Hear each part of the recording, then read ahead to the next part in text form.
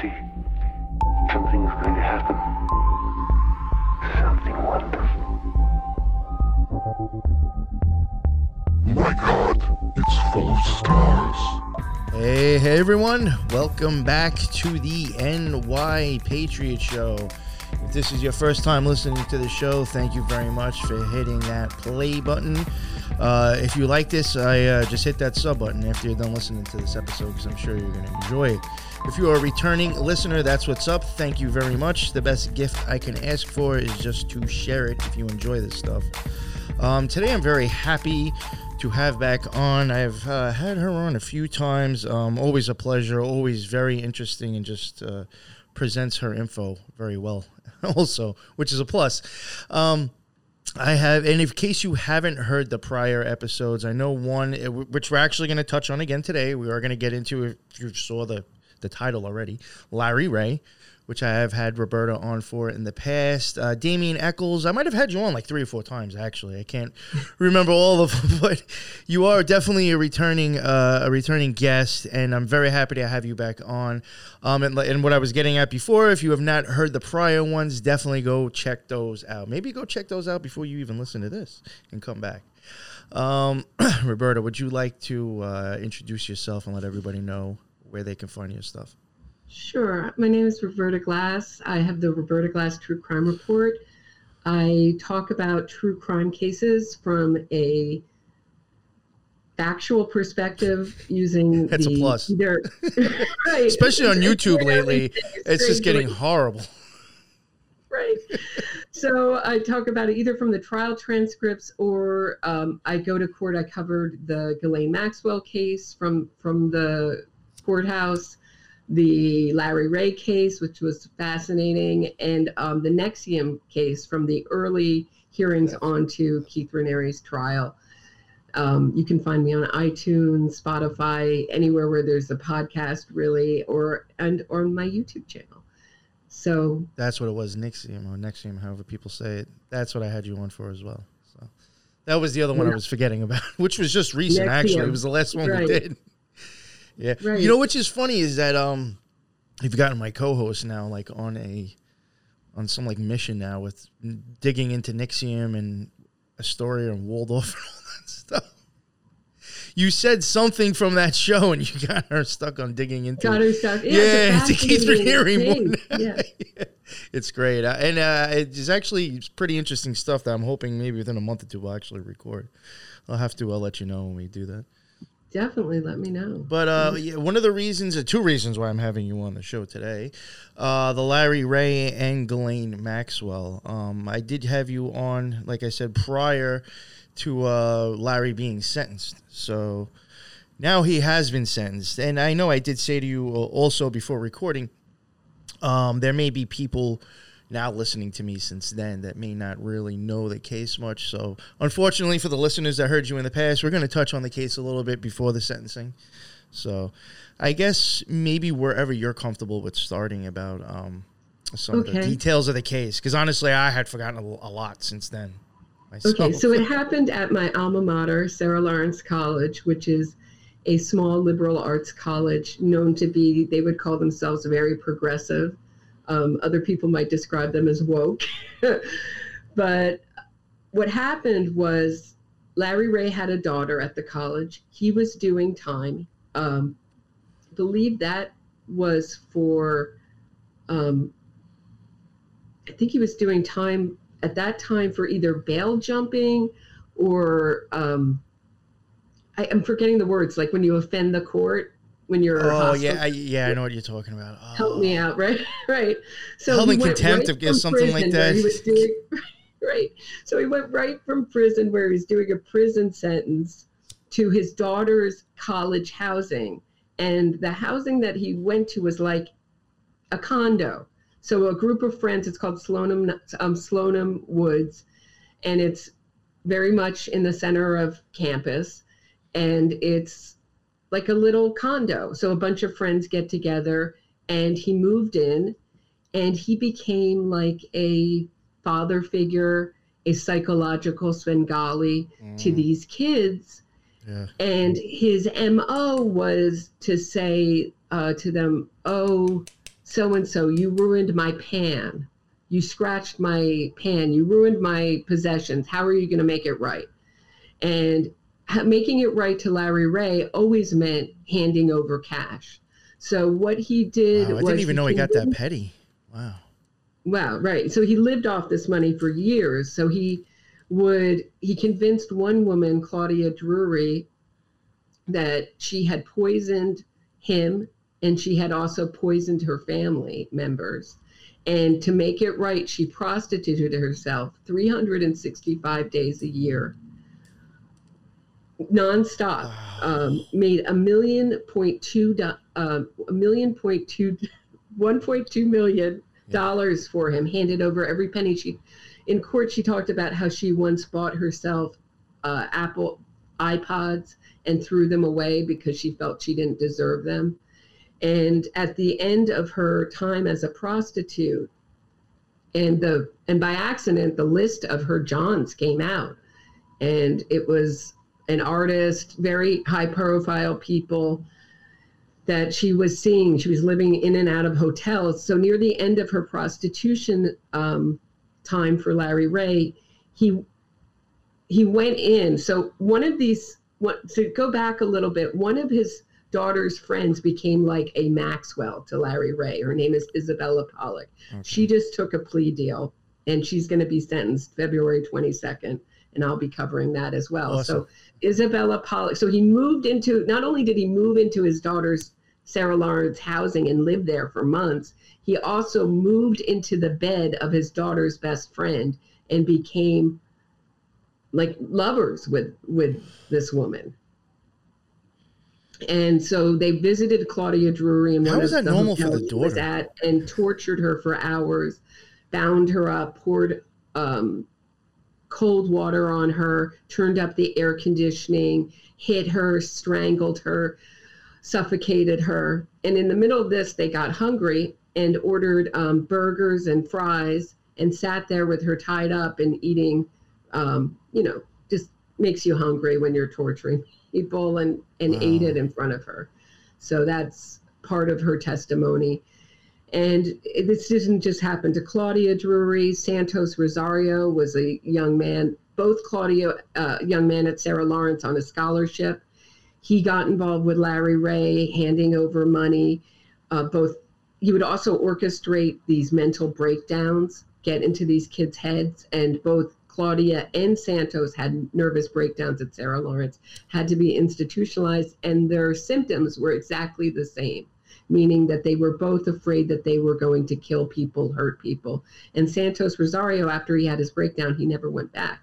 Claudia Drury is very interesting because Sarah Lawrence, when this scandal broke, thanks to a New York Magazine article co-written by Ezra Marcus, who is a Sarah Lawrence alumnus, Sarah Lawrence said, we had no idea that this was going on our campus, and really just pled that they didn't know. Now, there's something about that college that never changes. It's very small, and everyone knows everyone's business. If you had a kitten in your dorm room, it would be gone the next day. People would find out. Anything illegal. They were very tough when I was there on having anyone live in your dorm room that wasn't a Sarah Lawrence student. So I don't believe them. And part of why I don't believe them is when Claudia Drury asked to come back after her nervous breakdown, the letter was really written by Larry Ray, was all about Larry Ray and her relationship with this 50-something. He was 52 at the time he moved into Sarah Lawrence, so at the time he had to be 52 or 53. 53-year-old father of her best friend should have sent alarm bells that they had two students involved with this guy, both having nervous breakdowns with the same symptoms. They get a letter to the administrator saying, let me back in. My life has improved so much because of my relationship with this 52 or 3-year-old man. So I have some real issues with Sarah Lawrence, and they didn't attend the trial. We had lots of alumnus who attended the trial. So he was there on multiple charges of sex trafficking, conspiracy, and he got convicted very quickly. And the jury, I got to talk to the jury forewoman, it was very interesting. She felt the same way I did about the trial. It was the most incredible trial I've ever attended. And I think it was really the trial I expected Ghislaine Maxwell's trial to be. The government was incredible, so organized, well thought out presentation. And the defense team, which was a court-appointed defense team, was like 3 benches deep of help for Larry Ray. You looked, the prosecution had nothing. They did a great job anyway, but had a lot of help, interns, specialists there to help him defend himself. And it was what made it a very interesting trial. Both sides were very strong.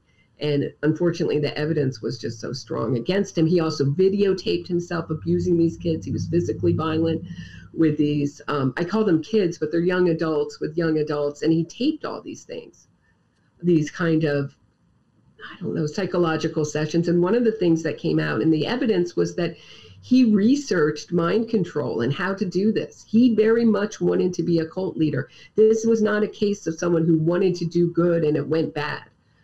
He knew what he was doing and he executed it to have maximum control over these kids' lives. You mentioned something about that I thought was just interesting. You mentioned that he had like a lot of people on his defense team, right? Yeah. Mm-hmm. Was he paying for his own defense? No, or did he? No, it's court appointed. Like if you're in a federal trial in New York, I said to my friends who were at the Ghislaine Maxwell trial, what a waste of money. Same thing with Claire Bronfman and the NXIVM trial. Those are both federal trials. If this is an example of the quality of the federal defense attorneys in New York, they're foolish. They're so good. They're foolish to spend money. Millions of dollars was spent on, I think it was 13 million on the NXIVM team's defense team. And those had some of the most famous and well-paid lawyers in the country. And I thought that that the federal appointed attorneys in Larry Ray's case were just as good, if not better, than those attorneys. Wow, that's wild that the guy, that the state was flipping the bill for all those people. Yep. And they're excellent. They're excellent. And the amount of help, it's really, it's great. You want people to have a strong defense, but at the same time, you look at what the resources to the prosecution, and I didn't see them in court. Maybe they're out of court. I don't know. You had mentioned something too about basically, 3 people that he broke their minds, right? Mm-hmm. 2 people. Did they ever mention 3 people actually? You're right. Yeah. Was there ever a time that they really they tried to show how they were prior? I'm just I'm not blaming the victims at all. I'm just wondering how easily suggestible they were. Or did he really did he find people he knew he could take advantage of, or did he really they had break mental health problems in the past of depression? A lot of people have depression in their teens and early adulthood. It's a difficult time, and he found people who were struggling, like Santos Rosario and Claudia Drury. But from their victim impact statements, their life was great before they met Larry Ray. Same with Dan Levin. Basically they said, I was so happy. I was at Sarah Lawrence. I was enjoying my friends. I was in college. And then I met my friend Talia's father, and everything changed for them. The amount of control he had over their lives was really, really troubling. And the fact that Sarah Lawrence says, what I didn't understand before his sentencing hearing was how extensive his rap sheet was, how much time he had done. He had been in and out of prison since he was 18 years old. Started with a gun charge. Actually, I don't think he did time when he was 18, but he was in trouble with the law so he got in trouble with the law when he was 18, and I think he had 3 or 4 prison bids before going right from prison to Sarah Lawrence College. And the fact that they say that they're a 52-year-old bald, this guy does not look young. No. Middle-aged, paunchy guy didn't stick out on a Sarah Lawrence campus is absurd. Maybe they thought he was like a janitor, Yeah, I'm really angry at the college for that. I really feel that I've listened to interviews with Dan Levin, who was a victim of Larry Ray, who's written a book called Sloan and Woods 9. about it. He feels that Sarah Lawrence isn't responsible, and I totally disagree. I think that's a young person's view of it. When you get older, you realize that the college is responsible for these young adults' safety. They're not really adults yet. You realize how young you were when you were 19, 20 years old, and they had a responsibility to keep their students safe. No, I agree with that. That's like it's really like it's like a scapegoat answer. I don't like that. Oh, like the colleges aren't. Come on. And we heard Larry Ray celebrate. I mean, it's on their property, right? It was it not, or? Yes, right in the middle. I mean, it's not off campus somewhere. This is on Sarah Lawrence campus. You couldn't miss him. People knew each other's business. That doesn't change about that college. When I was there was 940 students. It's not a lot. It may sound like it, but it's actually not. No. I mean, that's like a few blocks in New York City. In New York, even in Queens, that's not a lot of people at all. You know, if they didn't know up to Claudia Drury's letter, they knew when she wrote that letter that the students were intimately involved with Larry Ray. So now I did see it when it happened, but I forgot since I looked at it. How much time did he end up getting now? Got 60 years, which is interesting, and I'm about to do a deep dive into this. These are both federal cases that didn't end with death. So Trump passed a law called the First Step Act, and actually Ghislaine Maxwell mentioned it in her interview.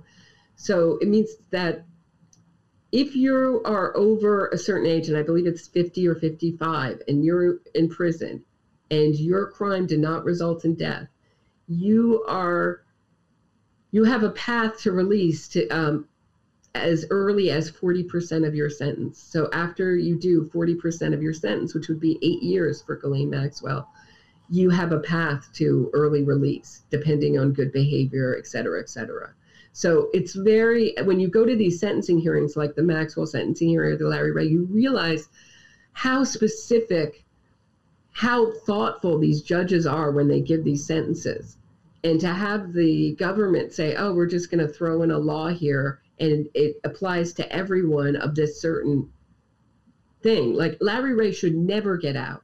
No, I was thinking like that's like a really good out. About how his parents died. Oh, one of the other things about the Larry Ray trial that was so amazing was that it was delayed 3 separate times by Larry Ray having these very suspicious seizures that always happened at the breaks, never happened during testimony.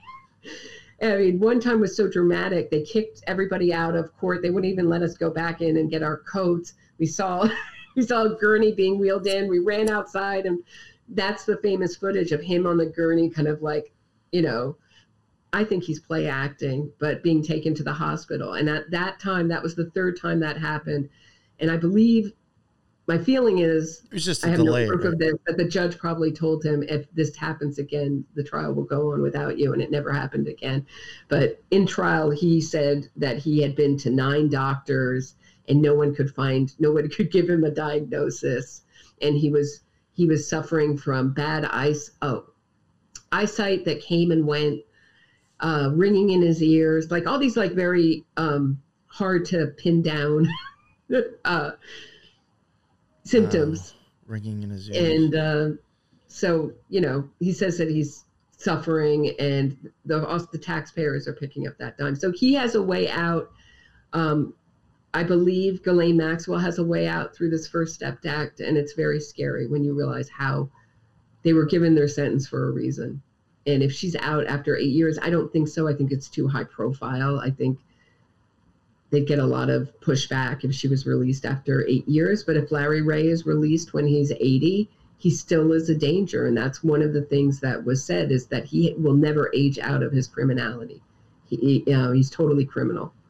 And when he spoke all about how his father, stepmother, and stepfather had all died within the same week. It was basically poor me, poor my bad health. He didn't mention the victims. Now, his defense team says that he can, which is not really true. He can say that he's sorry for their feelings. He doesn't have to take responsibility because he's appealing.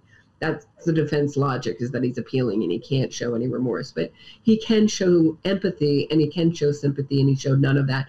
He mentioned no one else in his speech besides Larry Ray. It was a me-a-thon, a complete self-obsessed speech, and really shows how he has no remorse or no empathy for anybody but himself. Wow. Yeah, so he would be, he'd still be able to. That's weird with that law. Well, do you know when that law passed? I didn't even know about that. No, I don't. I want to say 2018, but I'm not certain. Yeah, close to the end of Trump's sentence. Sentence. Close to the end of his term. Yeah, I believe. But I'd have to double check. Yeah. Recently. Because that doesn't work out too. I mean, that's like a really easy way out for. I mean, that's a lot of crimes, but I would say like sexual crimes. I mean, for people that may have a mental illness that will never go away. That's interesting. Right. Like, you're just letting them back out a lot faster if someone says okay. There's no real discussion in this country about psychopathy, and my feeling is because the progressive left doesn't recognize psychopathy, because their ideology is that everybody with enough love and enough care can rehabilitate themselves, and that is not true for psychopaths. There is no cure for psychopaths. I believe Ghislaine Maxwell is one. I believe Larry Ray is one. And they're very dangerous. So these kind of laws, and they're also embraced by the Republicans. The public seems to like these anti-mass incarceration laws. You know, they do it for popularity, and it's very concerning. Because they just apply everything to everybody equally, and these cases are very specific. And their crimes are very specific, and their sentencing is very specific. Yeah, I mean, it's a little bit of a difference. Like, if you're going to knock off some time for a dude who, like, maybe got caught with, like, a couple of pounds of weed or something. Right, exactly. You know, or maybe even worse, a couple of kilos of coke. But still, like, I mean, that's whatever. It is what it is. But then you got somebody who's, like, a pedophile or sex trafficker. You know, that's just, I don't know. That's different to me. It's concerning.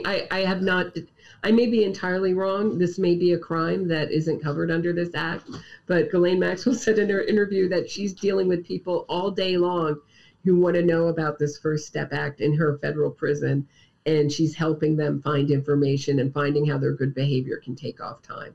So it is a big reform to our criminal justice system. I wonder if that is something, do you know offhand, and then I guess we'll move on, we'll stop talking about the law or whatever, but do you know offhand, like, is that something that the judge has to include, like, in sentencing, that they're eligible for that, or they could just go for it themselves?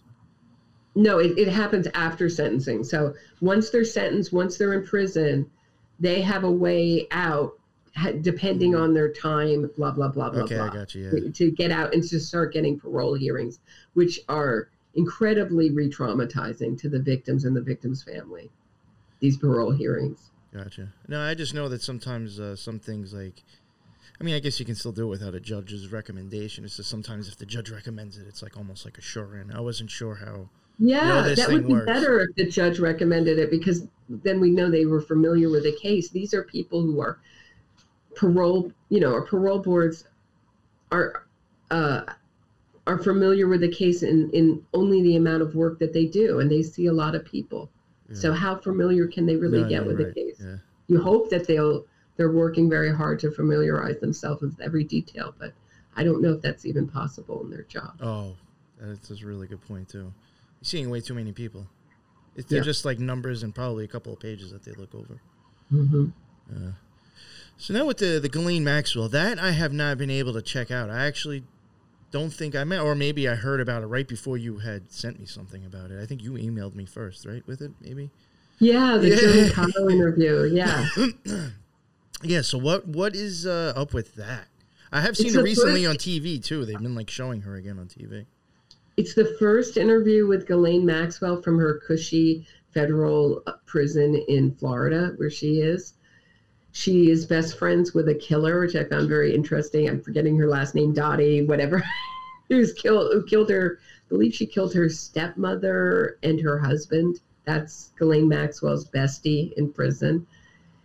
And she talked about, it was a really awful interview, and Jeremy Kyle was criticized for even giving her a platform, which I think is a fair criticism. She talks, it was like a poor me thing. She has a vegetarian diet. I had heard she was vegan before she got arrested. And I was hearing about the moldy egg she was eating in New York jail awaiting trial. And I thought she looked great in court. So I was like, maybe that's her beauty secret, that moldy egg. Give me some of that moldy egg. But she talked about how she's been given tofu for breakfast or cereal and a piece of fruit, and how sad it is that she has to make her bed a certain way. And if she doesn't make her bed a certain way, she gets a shot. And then she went after Virginia Giuffre. And this is the biggest problem I have with this interview, is that there was really no one on the other side to defend themselves. They didn't show the other side. She's saying that the photo, it's really kind of interesting, Maxwell's argument. It's very much the same argument that was given at her trial, which was she was just a victim as much as any of these victims. She fell under Epstein's spell. She is being tried because Epstein is no longer here. She's the fall person for Epstein. That was her. It didn't work with the jury. I don't think it works with the American public. That was her argument in this interview. She said, I wish I never met him. But she had she was that really I heard seen involved. on TV. I heard Right. that, And she was also intimidating witnesses, making sure victims, making sure that they didn't talk to authorities. She was very involved in this. She was not a victim in any way, shape, or form. And for her to say that she has no memory of Prince Andrew and Virginia Giuffre going to trance is very interesting. If she has no memory, that means it could have happened or it could have not have happened, right? But she's saying that her non-memory of it absolutely proves it didn't happen, and that Virginia's memory is faulty. Talk about the kettle, calling the other kettle black. I mean, the pot black in this. You know, if she has no memory, then how can she criticize it did or didn't happen? Memory? It doesn't make sense. There's no logic to it, but they throw these kind of things out there. They kind of sound good at the time. There's never been original of the picture. Really? My understanding is that the FBI has the original and that they verified it as a real picture. And isn't it funny if it's a fake picture? How did they get upstairs in your London flat, Ghislaine? How did they get an exact replica of your London apartment? That's a good point. I have thought of that. Yeah, it's like even if I don't know, if something's supposedly photoshopped, well, how did they even get the whole surrounding? I have thought of that before myself. I'm like, something's real about it. At least they're inside. And there was lots of inaccuracies in this piece. For one, Kyle claimed that Virginia Roberts, Giuffre claimed that Prince Andrew threw up on her. I've never heard that. My memory is that she said he sweated all over her. Yes, that I remember. I thought maybe he was getting that confused.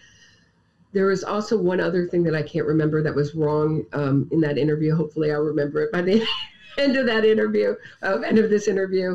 But there were inaccuracies in that. Oh, here it is. It was about Virginia Giuffre and the lawsuit. So Alan Dershowitz had a lawsuit against Virginia Giuffre. Virginia Giuffre had a counter lawsuit, had a lawsuit against Dershowitz, and they settled. What Jeremy Kyle said is that a judge threw it out, which is very different, meaning a judge threw it out because it had no merit. No, those two decided someone got paid, probably Virginia Giuffre, and to go away, just like Prince Andrew's case was settled. Virginia Giuffre's lawsuit was settled. In fact, it supports Virginia Giuffre's story. And Kyle made it seem like Virginia Giuffre's story was so ridiculous against Alan Dershowitz, it was thrown out. And that really bothered me. Do you think anything will ever You know, one of the weird things I find about this case is, like, if she's been considered, like, guilty, then what's up with all these people that she was trafficking to? I don't think they'll ever go after it. I think what I saw in court, and I say this reluctantly because what happened in the Maxwell case was that the very experienced prosecutor, Audrey Strauss, quit 4 months before Ghislaine Maxwell. She was going to try this case. 4 months before the case, she quit. So what was left was a very young prosecution team that looked lost, that looked demoralized. They were up against this multi-million-dollar defense team, and they barely squeezed out a conviction, in my opinion. The other people who went to trial when they felt the same, similarly. Everyone but New York Nadia, who felt the government was amazing. Everyone felt that they were just barely squeezing out. They could barely squeeze out a conviction, that it could go either way. It was very close. The jury seemed to just absolutely be mesmerized by Elizabeth Loftus, who was the defense witness, and her credentials. And luckily, it didn't go that way. But I really expected to see the kind of prosecution team that I saw at the Larry Ray case and the Maxwell case. Instead, I saw they were overworked and just demoralized. That's the only word I can use, is demoralized. They seemed unhappy to be there, overworked, and outspent. So I don't know what happened there. I wonder if they were given the resources. Did they ask for extra time? Were they not ready because of COVID? I have no idea what happened there, but something is going on with the. I thought something was going on with the government team in the Maxwell case. I mean, did you ever wonder if they didn't quit and were just told this? Like, you're not maybe. doing this. I mean, there's right? a lot of powerful people connected, and I scoffed at the time. You know, also stuff just happens. You know, it's a very disorganized. It seems like that office is having problems in the Southern District of New York right now. I don't know. They've been through a lot of different heads, and I don't know. Our DA Bragg certainly seems to very much to be one of these woke prosecutors, and when that happens, I can imagine the team under him gets very demoralized. That's interesting. I actually didn't know anything about the switching. I had no idea. Yeah, it's weird that nobody talks about it except maybe me. Yeah, no, I've never. I'm surprised I haven't seen like a meme about this. Yeah. You know? Right. Look up Audrey Strauss, Ghislaine Maxwell. Up to then, she did the press conference. You would think that, but maybe the mainstream press didn't see it the way I saw it. But I thought that they looked very, very demoralized in just doing the minimum to get it done. But you know what? They won. So I was actually minimum work, but I mean, I was surprised and wasn't, because I was just like, I could just see this somehow her being considered not guilty. So when it actually did come out, I was like, oh wow! Like I kind of almost expected her to, but I was not surprised if she didn't. So and then we have the issue of this juror 50, who went in as an activist juror. Really, he claimed that I saw his hearing. They had a special hearing just on this issue, because Ghislaine Maxwell's team was saying they had an unfair trial because this guy basically wanted to get on the Maxwell, wanted to be a juror on the Maxwell case, lied to get on it. And he said he just didn't read the questions right. And I didn't really believe him. And I found it very annoying, because so much time and effort was spent to make sure that trial was done by the letter, and to have a kind of a activist juror on the thing was kind of sad to see the process corrupted, in my opinion. But see, I didn't know. It's also up to Ghislaine Maxwell's team to weed out those kind of jurors. So, and like, what now? When you say like activist, was it like someone who's going to be like pro Ghislaine? He had been sexually abused himself and had very strong feelings about this. Oh, and he argued very strongly for a strong prison sentence. Now, you can call that not an activist. You can call that a juror with experience, but they were trying to throw out jurors who were sexually abused to get rid of any kind of bias. Bias, yeah, no, I get that. Wow, so that person got through. I'm surprised. Yep. I figured if anything, they'd want sympathizers. Sympathizers. He was right in front of me at the sentencing too. I thought that was interesting. Really? Mm-hmm. Wow. I think it's great when the jurors come back. I mean, I talked with the Larry Ray trial. I talked to the jury forewoman, and she had the same. Is that how you got to speak to them? Was from seeing them at the sentencing? I caught. It was the Larry Ray trial was done in a very small courtroom. There's going to be a Hulu documentaries coming out about the Larry Ray and his victimization of the students at Sarah Lawrence on February 9th on Hulu. But so I hope it will be more well known after the Hulu documentary comes out, but it was tried in a very small courtroom. So I made eye contact with this juror all the time. They would come in and come out, and there would just be the few of us standing there watching the trial. And I got to speak to her. I said, "You were a juror." I recognized her, and she said, "Yes." And I said, eventually I figured out she was the jury forewoman. She said it was the most amazing trial. She looked forward to coming to court every day. She would never miss it. And I felt the same way. It was the most fascinating trial I've ever covered, bar none. I mean, even some of the things you had said before that I didn't know so specifically, I was like, I could see how people, I mean, I guess once you get past like what actually happened, I mean, it is very interesting. I didn't know like that guy was really that good at I mean, he made somebody sell themselves for that long. Wow. That long, yeah. That long. And that much money. And absolutely be in fear. She didn't come to court. She had her former lawyer who said, "I'm here representing Claudia Drury as a friend," which I thought was really nice. Read her victim impact statement. And in her victim impact statement, she said that she would go to bed every night afraid that her family would die because she had poisoned them. And Larry Ray would call her and sort of make this fear stronger in her. Oh, wow. He knew to call her at night. I mean, he really knew his victims and his victims' minds very well and manipulated them to the fullest. It's very sad. Yeah, that's what I was just like, yo, it makes somebody be able to believe that stuff and do that. Like, you have to, like, I don't know, neither know what you're doing or just be relentless. I don't. It's just like Keith Raniere. I mean, it's like the same like guy over and over again, starving these women,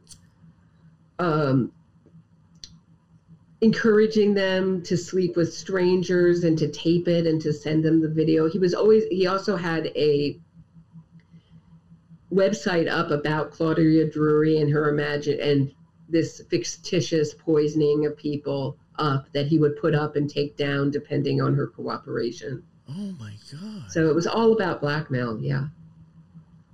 And so was DOS, and so was NXIVM and DOS was all about blackmail, giving collateral, having Keith Raniere hold that collateral. Yeah. This guy had a website that he would just turn on and off just to... Mm-hmm. Yeah. I think it was ClaudiaDrury.com or whatever, something like that, with her name being the address. Now, when they covered that in the court case, I mean, did they even look into if he was the one who designed it? I mean, I know that's like silly, but it's like, you know, maybe somebody else designed that. I'm not saying that they're really I think going what along I remember, with it. It doesn't mean that what I remember off the top of my head was that they had him buying the domain. They found his receipt for buying the domain. So whether he actually made the site or had someone else make it, these kind of cult leaders are notoriously lazy. Oh, that's why I was thinking you probably had somebody else do that. Right. Mm-hmm. Yeah. Possibly, yeah. And one of Santos Rosario's sister was his kind of second wife next to Isabella Pollack. And she was an Ivy League educated doctor who just dropped her career as a doctor in order to be his live-in what kind of common law wife. And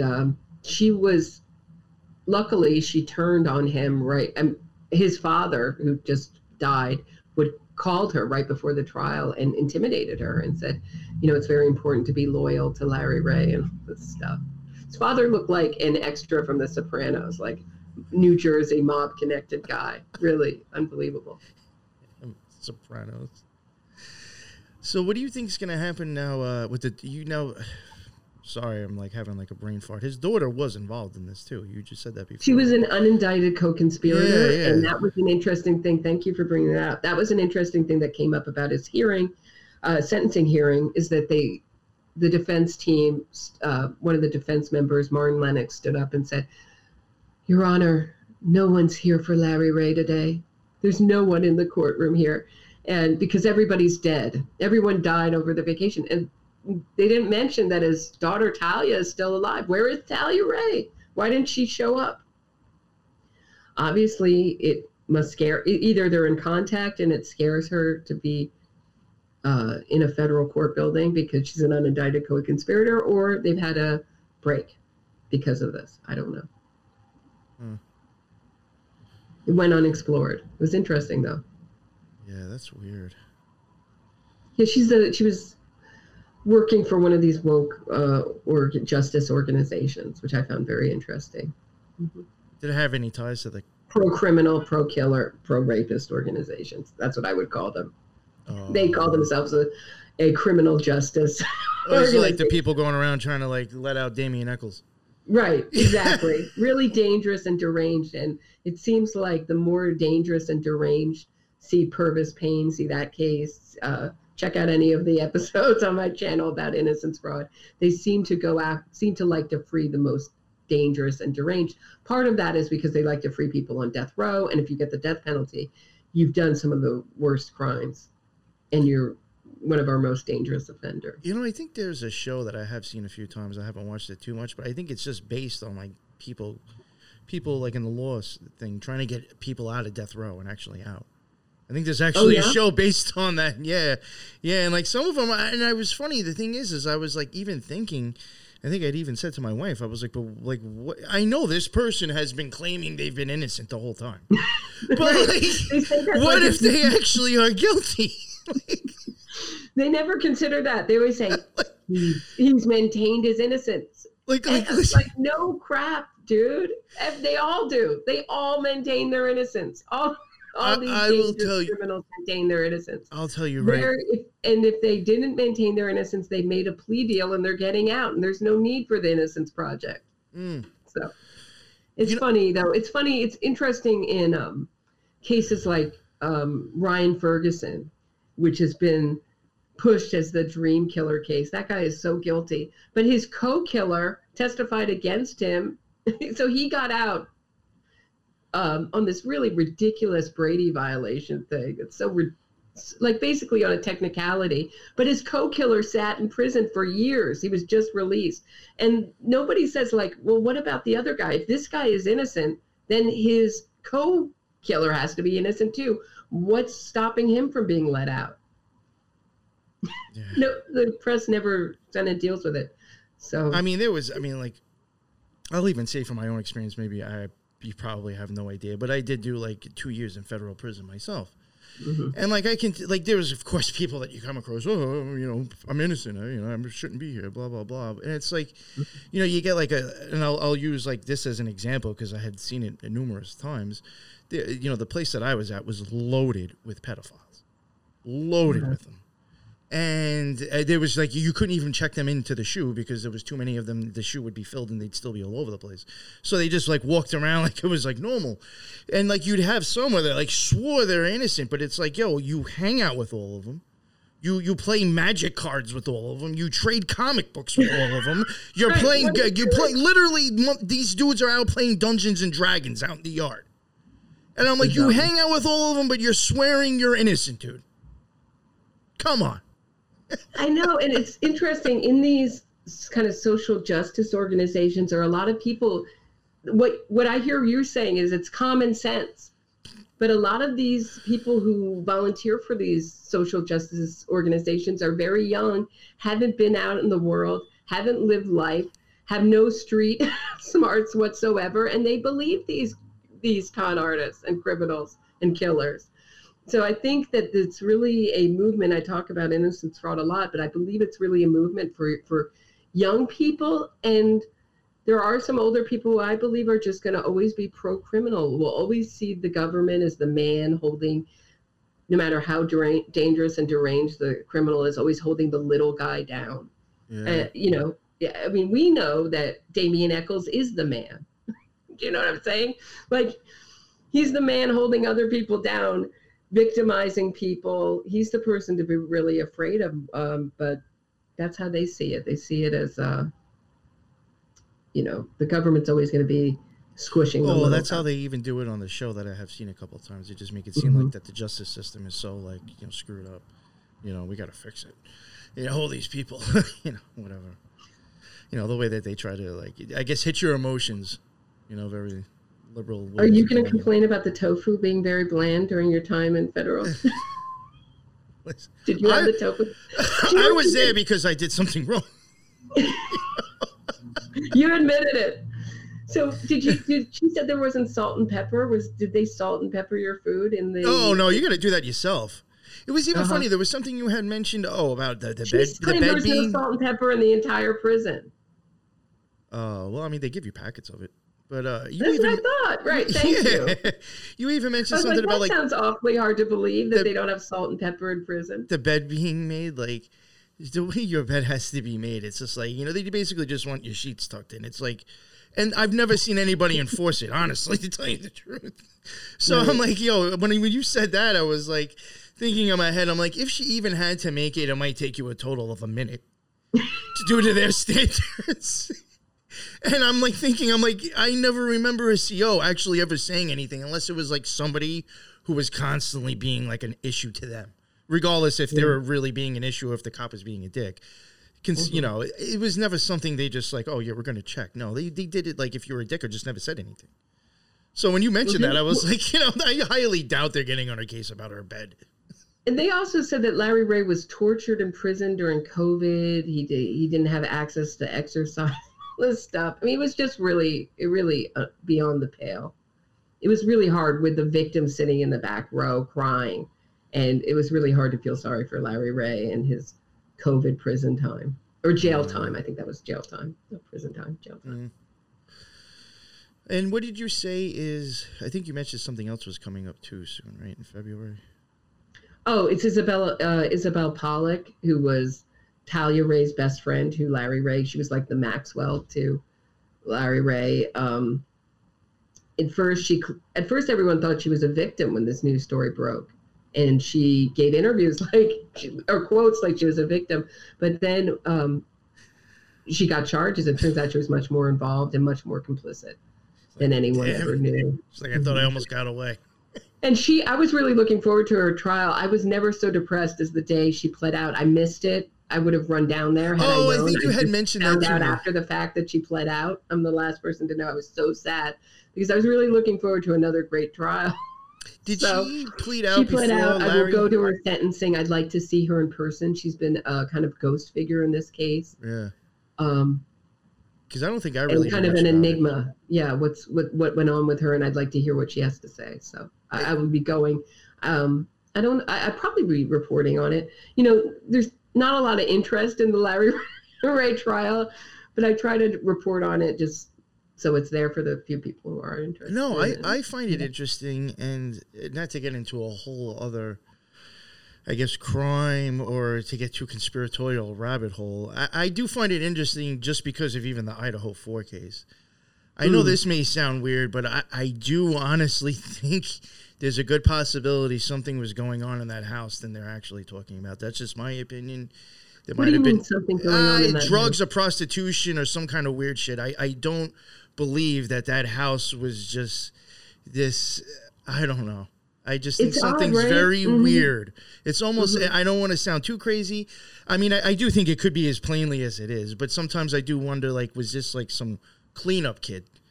Some kid that was used to clean up something a project's done and over with. But I wonder, everybody's so good looking. And that's what I was getting at. It's you almost handed us reality TV people as the victims. And I'm not denying it. it's probably real. And, it should never have happened. It just seems very weird to me.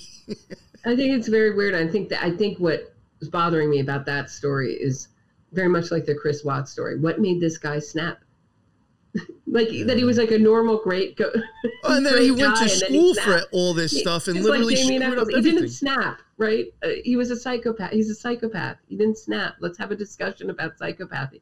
It'll never happen in this country. It is absolutely denied as existence. Even the people who are like forensic psychologists, they'll come out with the most ridiculous stuff to justify these people's actions. Keith Abloh came out. Remember him? He had a big Me Too scandal. He's a TV psychiatrist.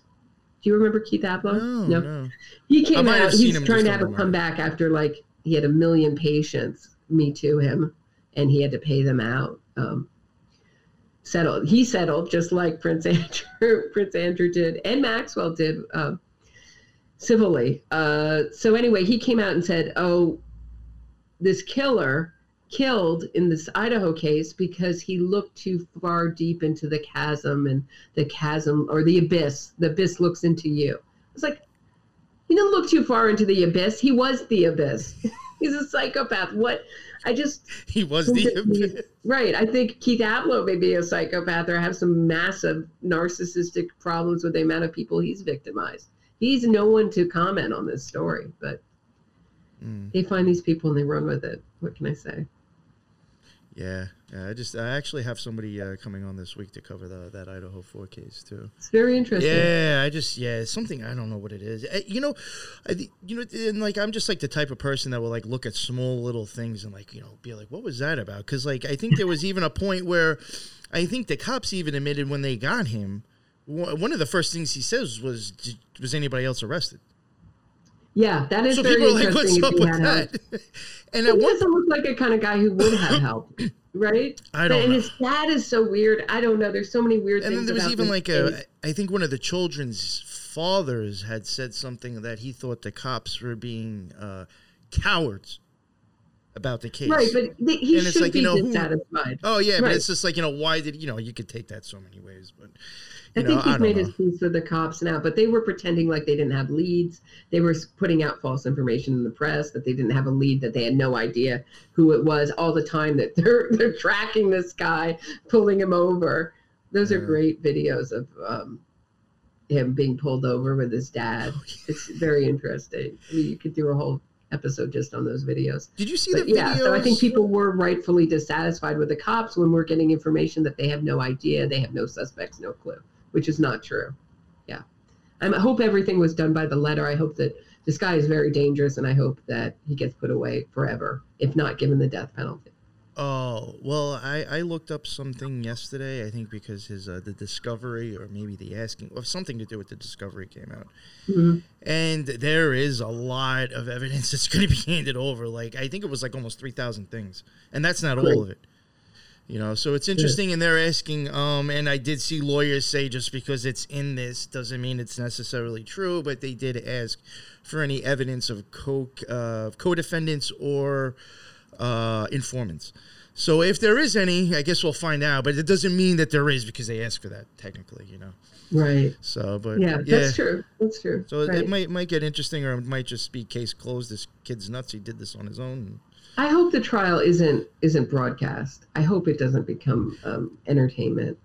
Yeah, that's why I was even getting at with true crime. I think it was great that these trials were broadcasted, and that everyone would learn about the justice system the same way you learn when you go to court. But they don't. They don't learn anything. I don't think, and I think it just gets to be, entertainment, and it's a really somber, serious thing.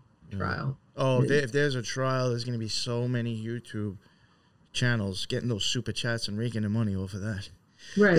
Yeah, that's another thing. I don't mind them making money, but it's just you know what it is. I think some job and have some respect for the victims and the victims' families. That's okay. I could totally agree with that. The ones that I was saying, picking on, or ones that will think that they're solving the case and making up these crazy outlandish stories. Right. And it's almost like you're feeding the people bullshit, and you're making it's just You're disrespecting the people, honestly. That I were the interviewed victims. a prosecutor. He's known as King of the Cold Cases, John Lewin. He's, I think, one of the greatest prosecutors of all time. He's amazing in court. And he said to me, the interview, I did 3 episodes with him, found him fascinating. And he said, I never want a actor or actress on my jury. And I said, well, why not? And he said, because they always want the unusual. He's like, and that's what I think with these YouTube channels. They want the unusual. They want the salacious story. Yeah, He's like, I just want the jury to look at the evidence that's presented in court and make a decision. That's what I want. And actors and actresses are the worst for going outside the confines of the evidence. Well, they're sticking to the script. That's what they're used to. Yeah, they got these imaginations. They have a lot of emotions, and their emotion takes them into not so good places. When you really need to be very rational and look at the evidence and look if it meets, the standards. You have to be very logic and statistical. Yeah, logical and disengaged in some ways. Oh yeah, almost like disassociate yourself to an extent. I don't think I'd be a great juror. I'd love to do it, but I don't think I'd be a great juror. I get very emotional in court, so I don't think I'd be a good person, and I don't think I'll ever be chosen. I think my podcast disqualifies me. Well, I think the last time they sent me something to be a juror, I think I sent them like my conviction papers. I was like, I'm a felon, you can't ask me. So I haven't gotten anything. Trying to get rid of those laws. Yeah, they're working very hard. Oh, well, they can keep those. Get rid of those laws. I know, right? Good for you. You can't vote, right? Either. No. It's fun. Not that I would probably even bother now because I don't know, but it was great how at last election a Democrat governor put in a law that allowed me to vote for a Republican president. Right. I know. Right. See, they think you're going to all vote Democratic. Yeah, that's what I was thinking too. I was like, you passed that thinking I'd vote for you, and it didn't work. Good for you. But yeah, in New York, I think Cuomo at some point put something through that allowed felons to be able to vote. So I mean, I wasn't violent anyway. So I mean, he's pardoning a cop killer. You know, that Weather Underground terrorist, Chesaboudin's dad, on the way out of office. What a scumbag! Yo, he just got. I couldn't believe it too. He just got I think a judge settled on that the state is responsible for his lawyer fees now for fighting, I guess, like the sexual misconduct stuff. POS. I was like, he really. I was like, he probably did it, and he just got the state to pay for his defense. Yeah. Like our tax money just paid for you to get out of court for free. I know a little bit. I can't say how, but I know a little bit more about that case than the rest of the American public. And that guy is very much like Keith Raniere and very much like Larry Ray. That's what it reminded me of. Wow. So, all right. Well, I don't think even the press really has the understanding of coercive control to really know how evil and dark that guy is. But okay. Maybe we'll save that for another episode. I'm glad he's out of power, but I don't think he'll be out of power for long. He's dying to get back his power back. Well, that was the thing too. I was like, since he never got impeached, he can run. He could actually technically run for something and have a greater power than he did when he resigned. I can't believe it's like amazing. Right. I can't believe that. So she got elected. So that blew my mind. Anyone on the Democratic ticket in New York City, at least. That blew my mind because I watched those debates and I'm like huge on watching it. And like, I really don't think, I'm just going to make up a number. If she was asked 20 questions, would she answer maybe 2 of them? Oh, like how could anybody who actually watched those, even as a Democrat, would be like, I'm voting for her? She didn't answer anything. Can we talk about John Fetterman? Can we talk about that guy who says that criminal lifers, killers are like your grandfather and like Morgan Freeman in the Shawshank Redemption. Yeah. Excuse me. I mean, that guy really needs some serious rest and rehabilitation, but I wouldn't want to run the Pennsylvania with a brain injury. But it's crazy. The voters voted him in. So did you hear about how Pennsylvania ended up voting for somebody who was dead? No, I've never heard that. Yeah, I mean, see, that's even a thing that I think shows, like, even if it's not like, all right, even if there isn't like mass voter fraud, not saying that there is or isn't, but I would just think the fact that somebody died a few months prior to the election and that their name still ends up on the ballot is showing that there's something wrong with the voting system, because if it was correct, that dude's name wouldn't end on him. But there was somebody who was dead for like a few months prior to the election, and I guess just because he was a Democrat and that's what they wanted, they all voted that, and then they had to redo it because they're like, oh, the guy who's dead actually won. Pennsylvania, that's my home state, is very, very You weird. just got people going in the weird. booth, Democrat, like it didn't even matter to them. They're just programmed to think that's what you vote for. It's like, whoa, that's wild. And it's interesting because when I get criticism, I get called far right.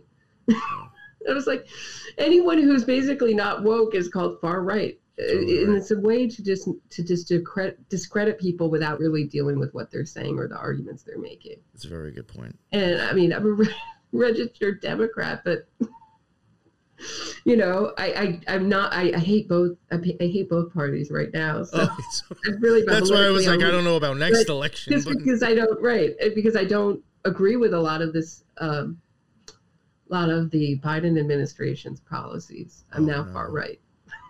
So, go figure. That's what happens. Yeah. All right. This is about. We're at an hour now, so I guess this is fun with me. I think we've done it. Yeah, that was really good. And maybe I'll have you come back on later on to cover that other thing you were talking about, the sentencing of that. I still find this stuff interesting. Like you said, it doesn't get much popularity, but it's very just weird how, I guess to sum it all up, how well Larry Ray, in my opinion, was good at breaking people's minds to do the things he did. That interests me in itself, even though it may not have been a bunch of people and broadcasted all over TV, and that it happened on a college campus is just really weird. Yeah, it may happen again. I don't know. I just feel like we haven't really learned much from this story, and yes, exactly. Colleges aren't doing anything to make their students safer. I think it's going to get more dangerous. Yeah, I agree. Do you want to let everybody know where they could find your stuff again?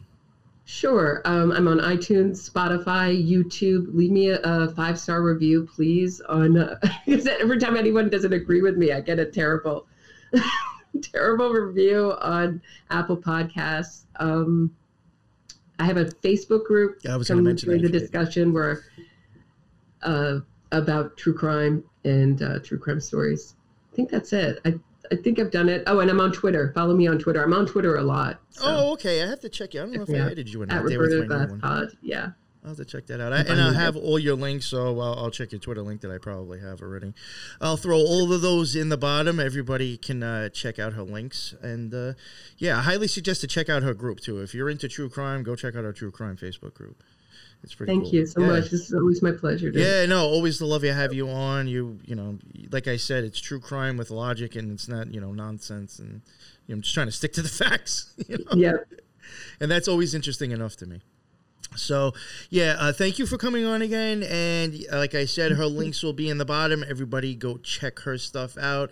And also, just to give a shout out, I guess, to William Ramsey. He's had you on a bunch of times. Great shows with him. Yeah, that's my buddy. Yeah, that's what got me hooked. And that's how eventually I think I might have hit you up myself, or I asked Ramsey. I can't remember how I did it, but hearing you on that show, eventually I was like, I got to get her on. So go check out all the amazing work she's done on there. And thank you very much again. And until the next one, everybody be well. Later.